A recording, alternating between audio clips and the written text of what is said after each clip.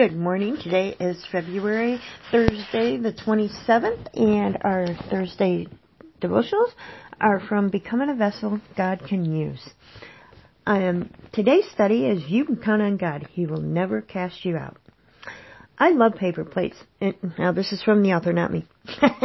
I love paper plates. I use them and I throw them out. They serve my needs, and then they're out of my sight, out of mind. I don't have to bother about cleaning them up. Don't have to worry about what other people think if they see dirty dishes sitting around my house. I don't have any special feelings toward my paper plates. I don't cherish them. If they tear or crack, I don't try to repair them. I mean, we're not talking about Lennox China here, but I keep them around because they're convenient for me to use. Have you ever felt like a paper plate?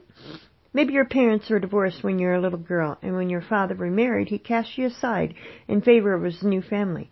Maybe he moved thousands of miles away and never bothered with anyone. Maybe you became a low priority when your new stepdad moved in, bringing his own children along. Or maybe it was when your mom and her new husband had a child of their own that you began feeling cast aside. Have you ever been used? Have you ever experienced that awful feeling that seeps down into the very fiber of your being when you realize another human being has used you for their own purposes? And when they're done with you, he got up and walked away after what they wanted. Turned his back. I know that's a feeling many women have experienced, especially in their relationship with men. And sadly, the men who use them have often been their own fathers. For these women, learning to trust God as a father is a lifelong challenge. Let me tell you about my friend Martha. One of Martha's earliest childhood memories is of her grandfather leading her into a dark basement. She can still remember the terrifying look in his eyes. She can still remember the storm cellar doors being shut behind her as she was enveloped in the darkness. She still remembers the fear and filth, and although God has protected her mind from recalling the details, she knows. She knows she was used and cast aside. Martha also remembers her 4 brothers, each in turn using her. She remembers, I don't like stories like this. She remembers being led down to the basement to the dirty laundry pile. She remembers what she was forced to do and the nickels and quarters she was paid to do it. In her heart, she knows she was used and cast aside. Yeah, although it is incomprehensible to Martha now, she followed the pattern virtually all incest victims. She became a promiscuous teenager. By 13, she was sleeping with any boy she could have. By the time she graduated from high school, she'd lost count.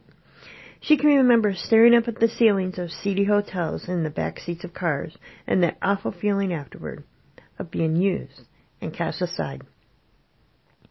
When Martha got married, her husband used his physical strength to force her to perform the very same acts she'd been forced to perform as a child. When she tried to explain how thinkable it was to her, he turned a deaf ear. When she hid from the pain by shutting down, she turned frigid as most incest victims do. He forced himself upon her.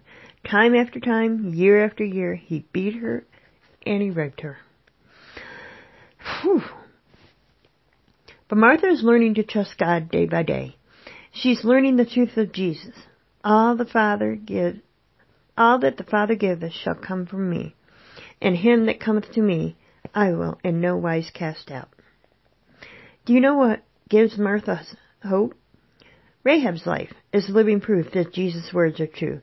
If there is anyone who deserves to be cast out, it's a prostitute. Prostitutes let people use them and cast them aside for a living. Yet when we read Rahab's story, we discover a beautiful healing truth.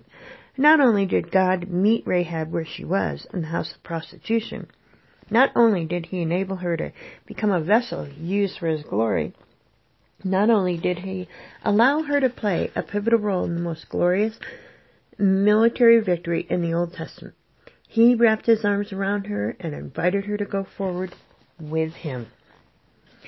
Our verse for today, Joshua 6:25, tells us that Rahab continued living with the Israelites.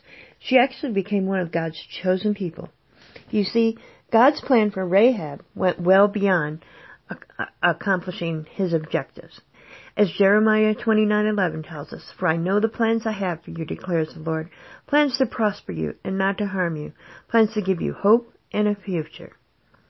God didn't just use Rahab and cast her aside. He loved her with an everlasting love. It's the same love He offers Martha, the same love He offers you. God drew Rahab to Himself, and He promises He will in no wise cast her out. What a beautiful truth. Let's cling to it. Don't you know that Martha and Rahab will wrap their arms around each other someday in heaven, two kindred spirit? And if you share the pain they carry, you can join them there. Rest assured, my sister, He will in no wise cast you out. Oh, yes.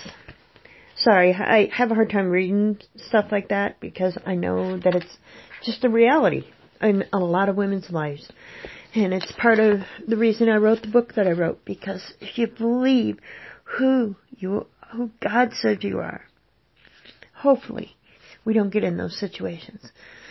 But the meat of the story today is God has a plan for us. You can count on God, and He will not cast you out. I'm going to post a few questions, and I hope you enjoyed today's study. You have an awesome day, and remember, you are who God says you are.